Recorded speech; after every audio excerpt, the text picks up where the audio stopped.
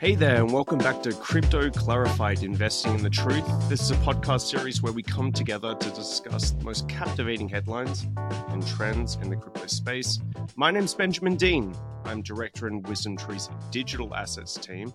And today I'm joined, fortunately, by the one and only Jason Guthrie, Head of Digital Asset Product at WisdomTree. I'm also joined by the co-founder and managing partner of Omnichain Capital, David Attermann. Social media shout outs before we get things underway. You can always find me at Benjamin Dean on the Bird app. You can also find Jason at Guthrie. Join the wait list if you are in the United States. WisdomTree Prime, wisdomtreeprime.com. Join the wait list. You won't be disappointed. For today's episode, we're going to be talking about two broad topics. The first of them is around what's happening in US banking and how it relates to crypto. And then the second is around thinking about valuations in the crypto space. What are the kind of metrics and ways to think about what drives utility and value for certain coins and tokens? Before we get into the subject matter, though, I have to give the usual shout out to James and Sam in compliance, because nobody loves compliance more than Benjamin C. Dean. Before I begin, I need to state the following. To clarify, the views and opinions expressed in this podcast are those of WisdomTree and Omnichain Capital and are subject to change. Anything we present in this podcast is not intended to be relied upon as a forecast, research, nor as investment or tax advice. The information and opinions expressed in this podcast are not a recommendation, offer, or solicitation to buy or sell any securities, and reliance upon them is at the sole discretion of the listener. Please remember, past performance is no indication of future results. Now on to the fun stuff. It's been a big week, US banking, crypto. Jason's here with me. Always a pleasure. Jason, how are you holding up? All things considered, I'm doing pretty well, I think.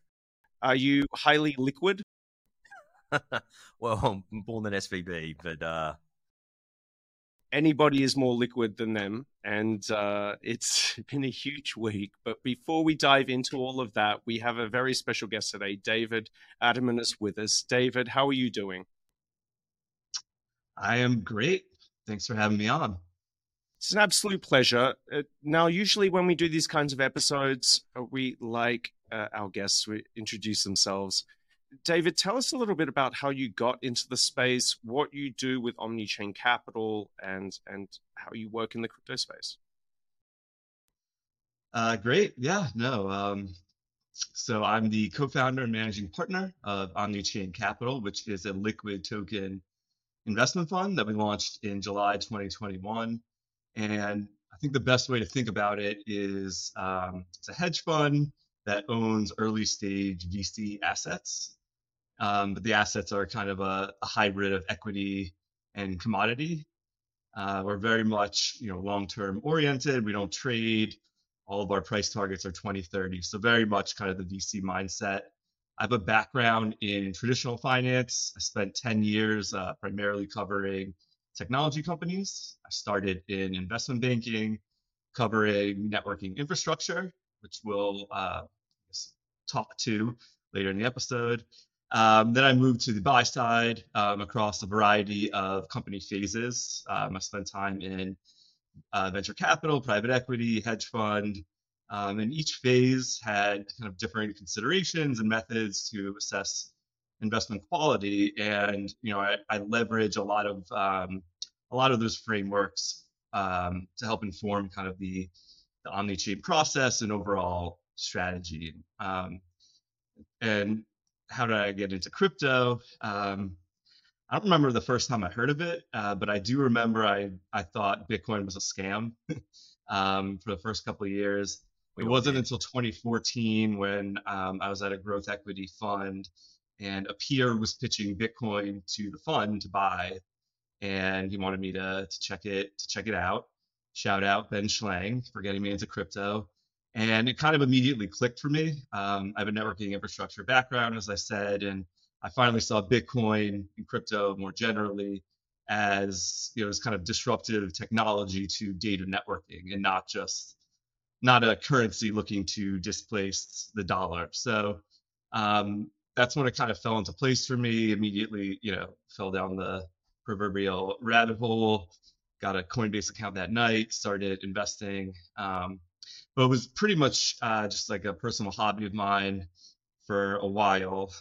Got into Ethereum, kind of followed along, and it wasn't really until 2020, 2021 when I thought, the industry became less theoretical and more actually real with DeFi Summer, and people are actually using these applications, and just a lot of things fell into place where I felt, I had the relevant experience and background and kind of vision to put a professional fund together in the space. Kind of thought that the space was kind of lacking it, and end of 2020, early 2021 is when my co-founder and I decided to launch the fund. Nice. Everyone's always got an interesting story about how they get into the space, and I love it. I thought it was a scam. Everyone starts that way. Not everyone. I can write code and read code. Like, sure. I know it's sure. Not rubbish, but fascinating. Nice one. So we're going to have a great episode. David, you come to join us at an interesting time in the sense that, like, from when you started and when we started, the world's totally different now. And we're kind of grappling with that difference. For those who are listening and watching, it's the 16th of March. And so the preceding week has been one of volatility. And we want to clarify things. That's why it's called Crypto Clarified. So, Jason, we've got the fortune of having you here today. Can you explain to the extent you can, the events of the past week with US banks, how it relates to crypto and how it doesn't relate to crypto? It's a big question. Like, there's a lot there, right? And I would say that it's also not just US banks anymore, is it? Like, Credit Suisse got bailed out in the last 48 hours, yeah, which absolutely is how many bailouts is that for them now? 3 at least. I've lost count. Yeah, it's getting a bit ridiculous. So, look, the long story short is that the narrative starts with a series of banks, Signature, Silvergate, SBV, have gone out of business in the US. Now, a lot of the narrative around this got heavily linked to crypto because these were banks that were in some way, shape, or form involved with crypto, right? Some had, like SBV in particular, Silicon Valley Bank, for those that don't have the acronym, did a lot of, like, their primary business was banking services for VC-funded startups. So a lot of companies that were involved in crypto were kind of holding their cash with Silicon Valley Bank. I think the big link into crypto for both Signature and Silvergate was their involvement with a firm called Circle, who are essentially the issuer of USDC, one of the major $50 billion in asset stablecoin that sort of has underpinned a lot of the interactions in the crypto space. Is nominally the syndicate that puts out USDC, includes Coinbase as well. So it's sort of very well known and very plugged into the major players in that space. And those banks sort of formed a lot of the on-off ramp for that crypto. Now, the failure of the banks themselves really doesn't seem to be linked to, like, crypto natively in sort of any way, shape, or form. There is a tangential link in that, like, someone like Silicon Valley Bank that had a lot of, cash for crypto startups, and that space has definitely been under pressure in the last 9 months. This leads to sort of withdrawals coming out of the bank. It leads to sort of less VC funding, so less cash flowing in. So that cycle of deposits and withdrawals has started to skew very heavily toward withdrawals. But, that was also coupled with the assets that these guys held on their balance sheet devaluing in the face of, like, interest rate rises. So, like, anyone that knows how you structure, like, a fractional reserve bank as a business is, like, you take in deposits, you lend out 90%, you hold 10% in reserves meant to be very liquid, stable, like, called regulatory capital, right? Most of this is held in government bonds, and because interest rates have been zero and yields have been so low, people hold longer dated bonds. That's what they've done for the last 10 years. Interest rates go up, the face value of those bonds goes down. If you couple that with money being drawn out for the reasons I outlined earlier, you get a confluence of factors that is commonly known as a bank run, just where the the amount of sort of capital that they have on hand is drawn down by either the assets falling and the deposits, puts them below their requirements to hold regulatory capital, and in come the regulators. And that's essentially what happens. It's like a mechanical failure of like how this stuff can flow through. Not that anything necessarily disappeared or completely blew up. And none of it was driven by like speculating on crypto, which is the narrative I've seen really pervasively pushed on like Twitter and other social media, is that these guys had something to do with crypto. They were taking really risky bets and now they're out of business. Just isn't what happened. Listeners and viewers, you'll never get a shorter explanation of what went wrong than Jason's just given. But David, you've been watching this. I assume you don't live under a rock. So I assume you've been watching this. And how have you seen these things play out? It could be around your own business, the folks around you. What is happening or what has happened over the last week in your world? Yeah, so in the world of the investment community in the US specifically, Signature and Silvergate were the top banks for institutions in crypto, including major funds. So Omnichain included. We were, I guess, still are customers of Signature. So moving banks, and a lot of people are kind of scrambling to move over their funds. What I will say is there's a lot of the narrative on at least like crypto Twitter is that the U.S. is totally shut off from on-off ramps. Funds in the U.S. are screwed. All the companies that need a bank are screwed. I kind of completely disagree with that. There are a lot of other regional banks that are using this opportunity to kind of build business. We're entering a recession potentially. Everyone wants business, so there are a lot of options for funds like Omnichain, but also just companies to get banked in the U.S. So wanted to put that out there, but yeah, it's a disruption for sure, and definitely frustrating, but not the end of the world. That's an excellent clarification there, because I am reading people going out there and saying that now the crypto companies are unbanked, and that's simply not true. It's disruptive, as you say. Yeah, I mean, life is disruptive. There are problems. There are risks you got to manage, and banking for a lot of crypto companies, inverted commas, has been a problem for years. So they have plan Bs and Cs and Ds and whatnot. And those plans are being exercised this week. I'm sorry to hear you have to deal with kind of the disruption caused by Signature Bank's demise. But at the same time, I'm glad to hear that you, and I know a lot of other folks out there, have got backup plans and they're executing them. Yep. Before we move on, I mean, I don't want to dwell too much on this topic for this episode, but I do want to give everyone a chance to say what they think as closing thoughts. I know my closing thoughts would be, or are, that there is a narrative that is out there right now, which is that crypto collapsed these banks, and that is simply not correct. It's not correct. It's been the case for a very long time that a number of banks, not just in the US, but globally, do not have assets on their books that are worth what they write on paper. It's that simple.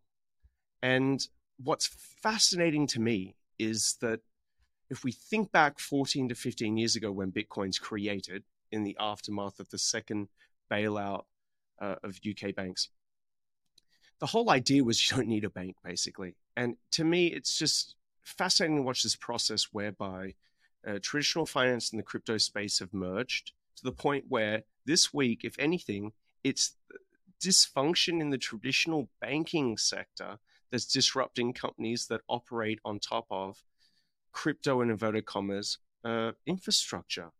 Like the shoe's on the other foot in a way that I expected, but I just find so striking this week.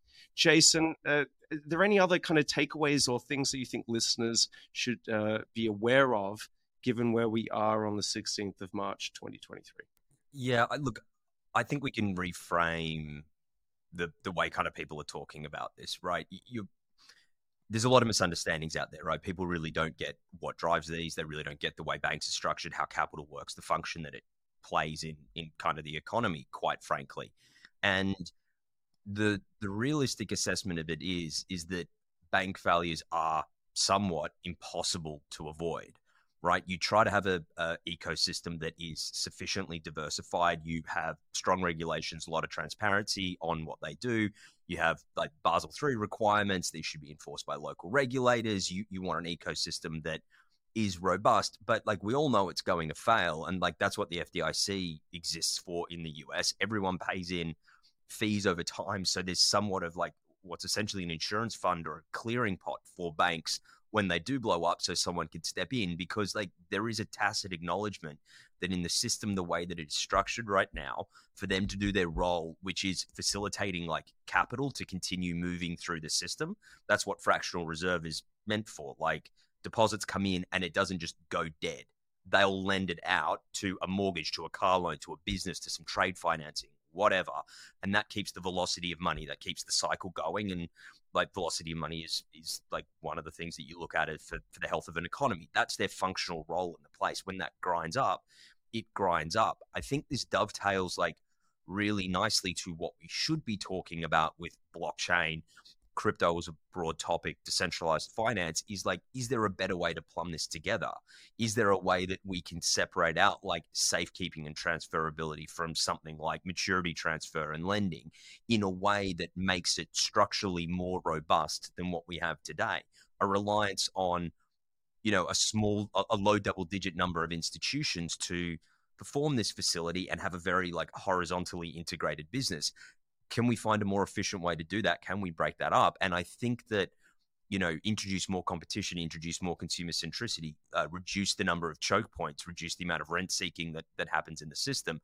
I think that's what we should be talking about with DeFi and crypto as an infrastructure. And with the backdrop of like the banking system starting to seize up and failures, that's the perfect backdrop to talk about it. Like what's its value as infrastructure for a financial services system that we can hopefully rebuild from like first principles. David, do you have any ideas to add on top? Yeah. So the narrative of crypto causing the bank runs is, you know, it's frustrating. It's also kind of laughable, but I think the connection is drawn from back in November, the implosion of FTX and the subsequent kind of legal proceedings that kind of led regulators to Silvergate, who was their bank, and you know they're kind of looked into how much they knew, were they facilitating, were they basically enabling this illegal activity. And then you got a lot of short sellers to jump on that. They were basically an easy target because they were just a badly run bank that happened to have this connection with FTX. And then once you know there was more scrutiny, there was more panic. You know, people started to withdraw, and the bank run there started to happen. And then the duration mismatch became more apparent, which then got people to think, wait, like maybe other banks kind of have this issue too. Which obviously led to this cascading bank run event that we're still in the midst of. And so, you know, I think it's easy to say, oh, you know, FTX, all this bad stuff. Crypto is like, it's eating away at our traditional banking system, when that's not really what's happening. You know, that the depositor is not the counterparty risk. Right? If you put money in a bank, like you should be able to get it out. And especially as like an institution, like when I sign up for a bank, you tell them how much will typically be in the account, what the money flows will look like, you know, so they can put it into their internal model, so they have an idea of what inflows and outflows should be and how much liquidity they should have. So it's kind of on them to kind of understand, you know, the rising rates on kind of their assets, but also on how it would impact their customers needing cash, et cetera. So to blame it on crypto or tech or whatever, I mean, everyone needs cash these days. So I don't know how you blame it on a particular sector, but like that's just like the wrong way to look at the problem. And unfortunately, you have people in Congress pushing this narrative. You have all the press pushing this narrative, and so it kind of just becomes truth in society. Yeah, I don't know if it's lazy thinking or it's willful negligence or malicious stuff. But look, I appreciate both of your views there. You've helped clarify the issues and explain to people what is and is not going on. And that's more than you can say for a lot of folks out there. I do want to kind of pivot our discussion now, though, to something that's more substantive, because we don't like being dragged along behind the car of kind of mainstream narratives. It's distracting, quite frankly. What I would like us to talk about today is the differences between they're almost layers in this kind of inverted commas crypto space. You know, you've got this infrastructure layer, you've got a layer 2, which is around like scaling and roll-ups, and then you've got a layer 3, which is applications. David, we've got you here today, and I know that you think about this a lot. Can you kind of run listeners through the concepts that I've just laid out, and also concepts that on your side you've got to help people understand a little bit more about this idea that a lot of these networks are infrastructure that can have applications built on top of them?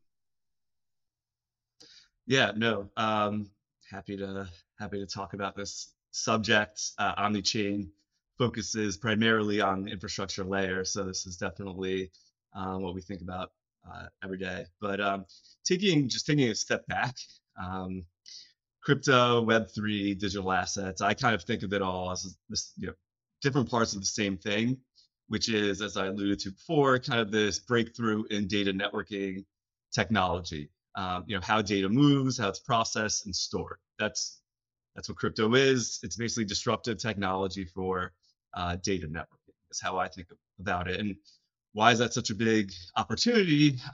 Because everything runs on the data network today. The financial system, healthcare information, government databases, all communications, streaming, everything. And so, all these data networks today have similar architectures. They all require electricity, have hardware and software that work together as kind of this base layer to move, process, and store data. And so, you kind of have what I call networking infrastructure, which is the base layer.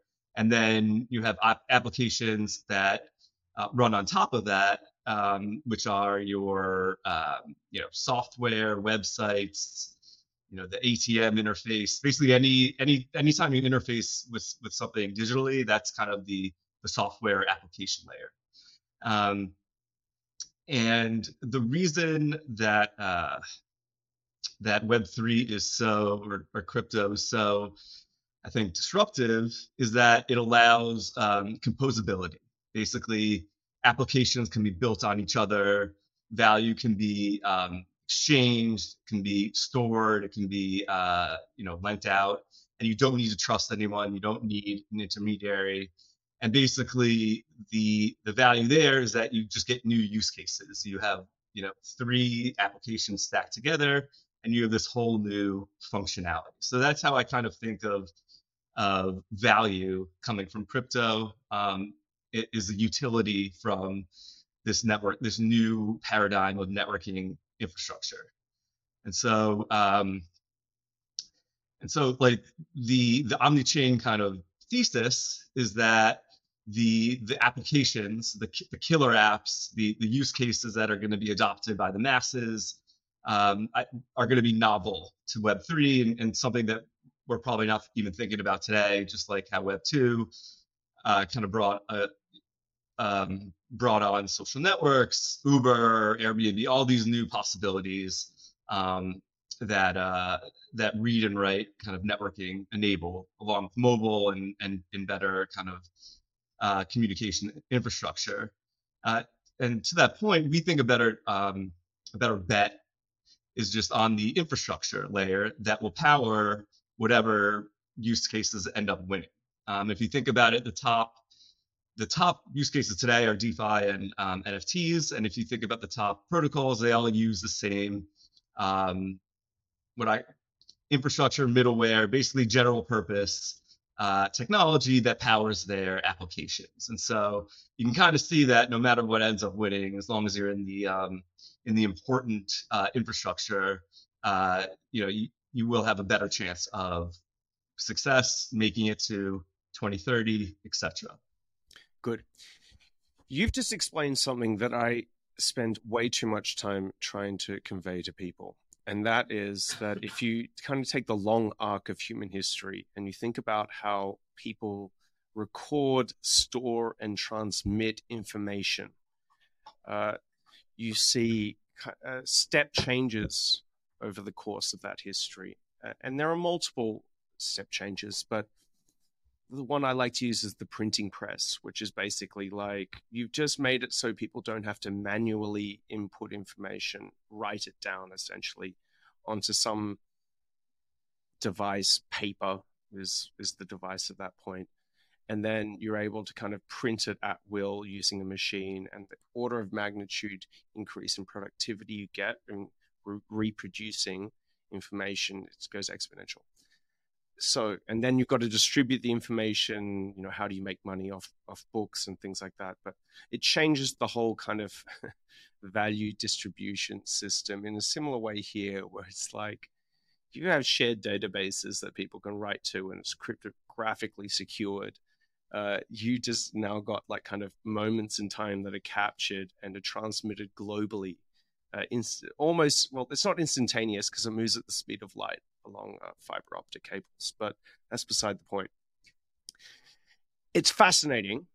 Jason, you're here with us. Does David's kind of thesis there hold muster, or?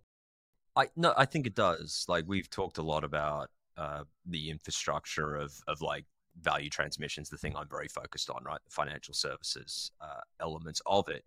So I think we're kind of generally all in agreement there. The thing that I'm interested in from David's perspective is like where he thinks the value is getting or going to be accrued kind of at the end of this process as it works through whatever use case, finance or otherwise.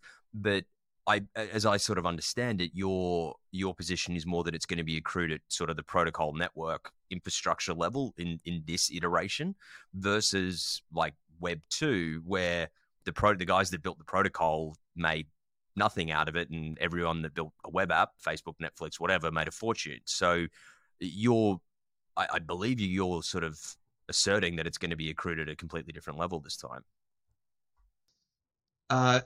So, and this goes back to the fat protocol, fat application kind of argument.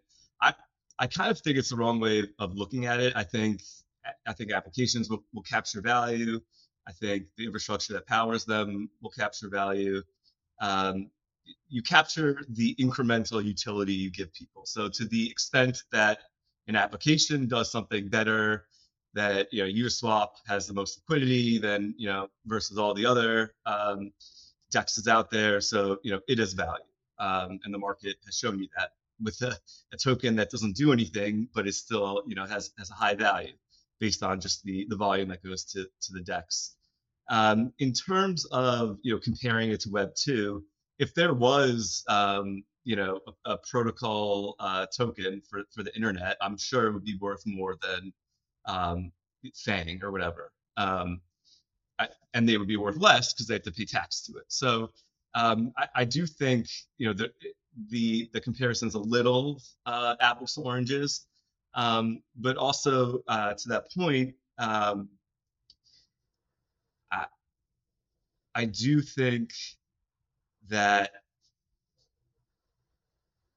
a lot of the in terms of stickiness, I do think the lower layers of the network are stickier, harder to switch. Whereas like an app can be easily forked, and then you can offer a bunch of incentives, and then you could steal a bunch of customers. If you're moving from Ethereum to, and you're seeing this with DYDX. If you're moving from Ethereum to let's say Cosmos, it's taking them a year to reconfigure the code, and it's a headache. Whereas, so the bottom layer being stickier. Also, I would almost kind of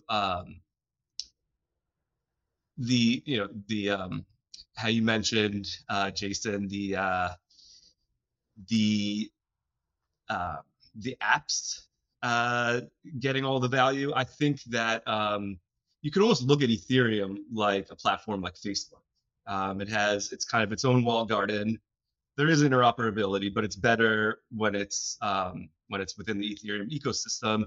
And then you have all these, acquisitions or just microservices that they built on top. So I'd say that these ecosystems are more akin to the internet giants that we have today. So I do think the comparisons are a little apples to oranges. So is the way to think about it that the value that you believe is going to be accrued is driven by like the throughput and therefore the transaction fees, like that are derived by those that maintain the network? Ethereum, in this case, equivalent to Facebook, that's people put in the effort to maintain that network, maintain its security, process transactions, clip a fee, and that's how you'll see the value getting accrued. Right. So this is kind of a point of contention on crypto Twitter and investors I talk to. Thinking about how to value these networks. Why do tokens even have value, etc. If you look at Ethereum, a lot of people and investors will look at the fees that they generate. And the problem with that is that users pay fees to use Ethereum, so it's kind of like a company in revenue. And then you can stake your token, and so you can get yield from the ecosystem. But in reality, the revenue gets burned, so it goes to no one.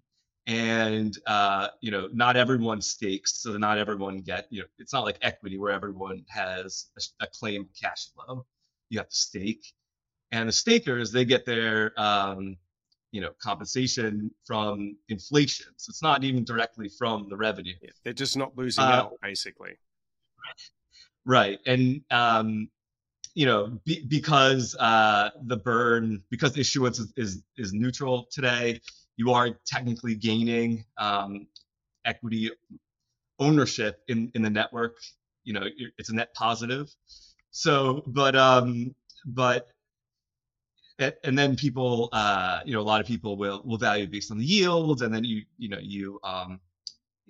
assume a certain price, etc. But I always contend that it doesn't matter what the yield is. If you're getting 1,000,000% APY on ETH, it's still not worth anything unless the ETH itself has value. And why does the ETH itself have value? Because you need it to access the network. So the value of Ethereum is linked directly to the demand to use it. So I think about it more like a currency in a country. The more going on in a country, the more opportunity for developers to make money, the more opportunity for consumers to have a better experience, whatever, the more value in that scarce block space, which is represented by the ETH token. So what you've just described is similar to what I say when I sit down with institutional investors and they say, why Ether? And I go, well, do you put petrol in your car? Or for the listeners in the US, you put gas in your car? They say, yes. I say, so what does that do? Oh, it makes the car go forward. So what's the price of oil, right? It's kind of a derivative of that utility you get. We use oil for plastics and all kinds of different use cases. But in this instance, we're saying, correct me if I'm wrong, you're saying that the value of Ether is contingent upon demand for Ether in order to do things on the Ethereum network, right? I would say that's the inherent value. There's obviously speculative, all that stuff on top, but that would be the inherent value. Yeah.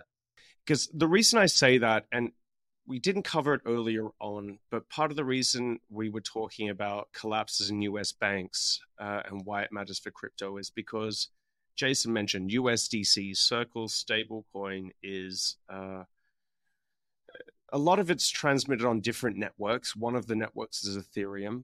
And when they have problems in terms of their deposits, it creates problems for the USDC token, basically.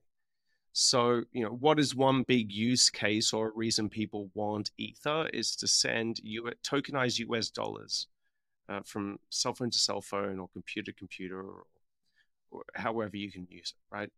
So that is a very clear use case and source of demand, and one that is growing. It's come out of not quite nowhere, but is very, very clear. What are the other then use cases or sources of utility for Ether in your mind? Or, and I'll give you a bit of extra space to discuss here, Ethereum is one of many networks at that infrastructure layer. What are the other sources of utility and reasons people want to have and use these cryptocurrencies? Yeah. So, I mean, just starting with Ethereum, it's a general purpose smart contract platform, which is now scaling with these L2s as you mentioned. So it'll be able to, we hope in the future, it'll be able to facilitate pretty much most use cases. So stablecoin payments, but to the extent and we can get into the other kind of middleware infrastructure that I look at. But I think there is a lot of opportunity. I actually, going back to the stablecoin use case, I actually don't think that consumers will really care about using stablecoins for payments unless they use the stablecoin for something else. So let's say, and this is a really cool idea. Let's say I just want to buy treasuries, right? And so I'm yielding 4%, whatever it is now. But then, so it's kind of like my bank account, but then I can also use that to pay for stuff. And so, so I'm getting yield. It's in an account. I can use it to pay for stuff. Automation on the back end, but that would be cool. And then you link it with your equities and just you have all of your net worth kind of together in one place, easily transferable, easily used as leverage. Let's say you want to buy something. You don't want to sounds familiar. That sounds very familiar. Sign up for the waitlist at Wisdom Tree Prime. No affiliation. But yeah, no, I mean, I don't really see the value in these kind of like individual microservices. It's got to be the whole picture that kind of makes it all really differentiates it from anything that could be built today. And then on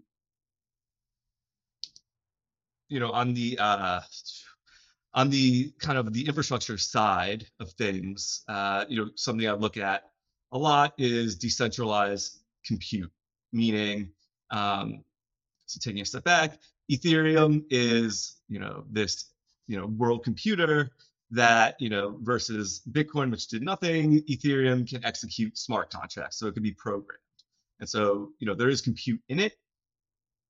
Because Ethereum nodes are purposely kept pretty, cheap and relatively cheap and simple, the capacity for compute is actually very limited to just simple code execution. If you want anything, like anything dynamic, anything that needs data processing, VR, AR, AI, requiring a lot of GPUs, you're going to need a lot more compute. And today that's done on centralized servers. The decentralized compute providers are enabling basically, you can execute something on chain, have an oracle distribute it to a trust minimized compute network that's run by peer-to-peer, so has the same properties as a blockchain, and then returns the output through the oracle back on chain. And so you could actually do, instead of just composability at the smart contract level, you could have composability at the compute level, which then gets interesting because you could start to build full applications on top of each other. So whether it's like, VR, you could build worlds that actually interact together, even if they're separate programs. And this is something I think about a lot. I don't even know what's going to be developed from this, but I just know that in DeFi summer, there was a new idea every other week. And the amount of innovation when you're building on top of each other is kind of unprecedented in terms of software development. So uh, I think it'll be exciting. I think there'll be a lot of experimentation, but kind of the crux of the value is just how it doesn't matter if I'm on, Apple doesn't really work with PC, and then different phones don't really work together, etc. Windows is different from iOS. All this stuff, they're walled gardens. They want to keep their consumers there. If everything kind of worked together in a trustless way that was safe, I think a lot of interesting applications come out of it. You've just been deploying a word that maybe has lost people: composability. Can you spell out very clearly, in the context you were just explaining, how composability across layers is something that's it's worthwhile? Yeah, so composability is basically the ability to build, to have code, to have software built on top of other software. So you can kind of think of it. I don't I don't use I think it was a Vine thing. I don't use TikTok, but um, you can do duets with you can basically take a video and then make your own video on top of it, and then people kind of keep doing it, and it ends up being kind of like this new thing that's kind of actually really funny and interesting and creative. The same thing can be applied to software, where you build maybe like this cool DEX. Trustless exchange, and then you build a yield farm, and then you build kind of this yield you can have liquid staking derivatives, and basically each piece can be developed by different teams, and let's say it's on Ethereum to make it simple. But it opens up use cases like flash loans, which is you can within a millisecond, basically borrow a ton of money, as long as it's returned at the end of the smart contract, which just opens up a lot of new use cases that weren't possible before.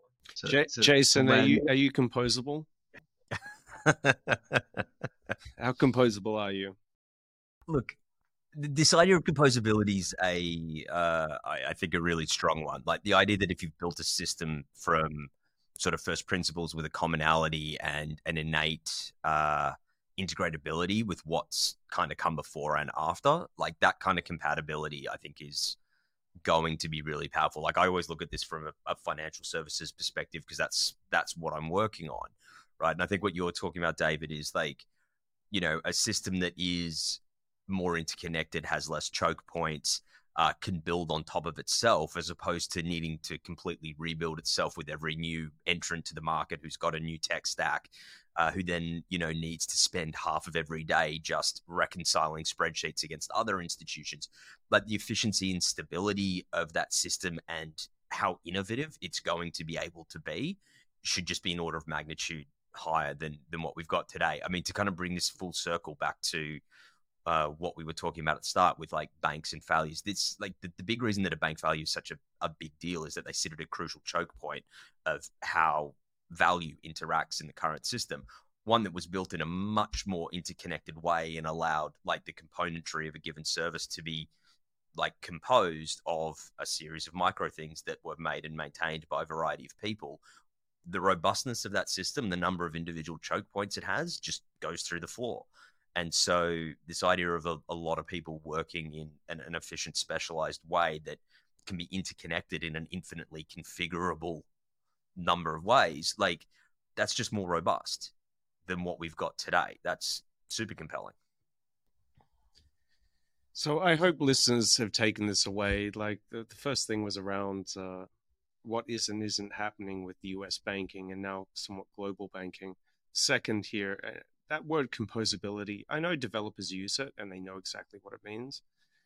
It's not intended for a general audience, but this idea of kind of interoperability, it's almost a standard. It's stuff that folks run with so they don't have to use an English kind of phrase, reinvent the wheel every time, has got value. And David, from what I gather, your whole thesis is basically that people are going to settle on a common infrastructure. We already know, and we don't have time, unfortunately, to go about Ethereum virtual machine kind of as a de facto standard, but everyone's starting to settle on a set of standards, and your whole thing is that the value will accrue at that level. That's very different to what a lot of folks think when they look at the space and they say, oh, it's all dog money and gambling online. Very good clarification and insight there. We are unfortunately coming up on time. So this is the moment here at the end. I usually ask folks what they're looking at in the near future or far future. David, let's start with you. What's got your attention? Where do you think things are going? What is interesting to you? Because in that way, you can convey it to the listeners who then can keep their eyes on those things.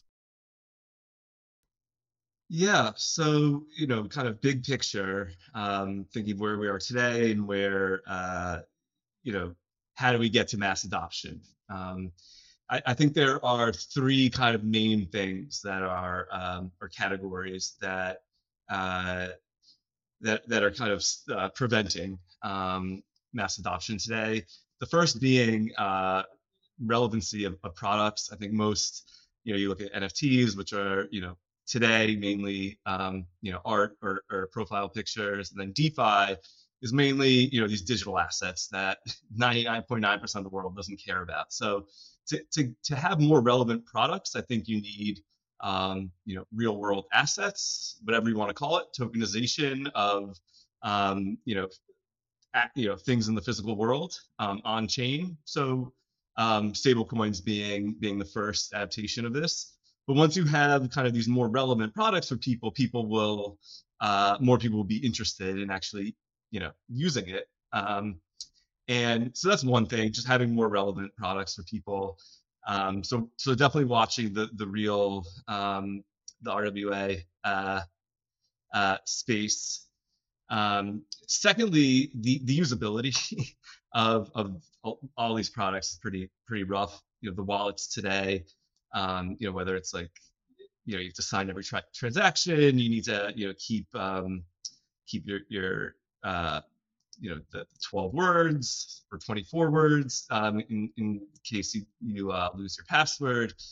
It's just very clunky and not like, even I hate using a lot of these applications. So, this new kind of technology of account abstraction, which basically just automates a lot of stuff and makes it easier for users to use applications like we're used to in Web 2.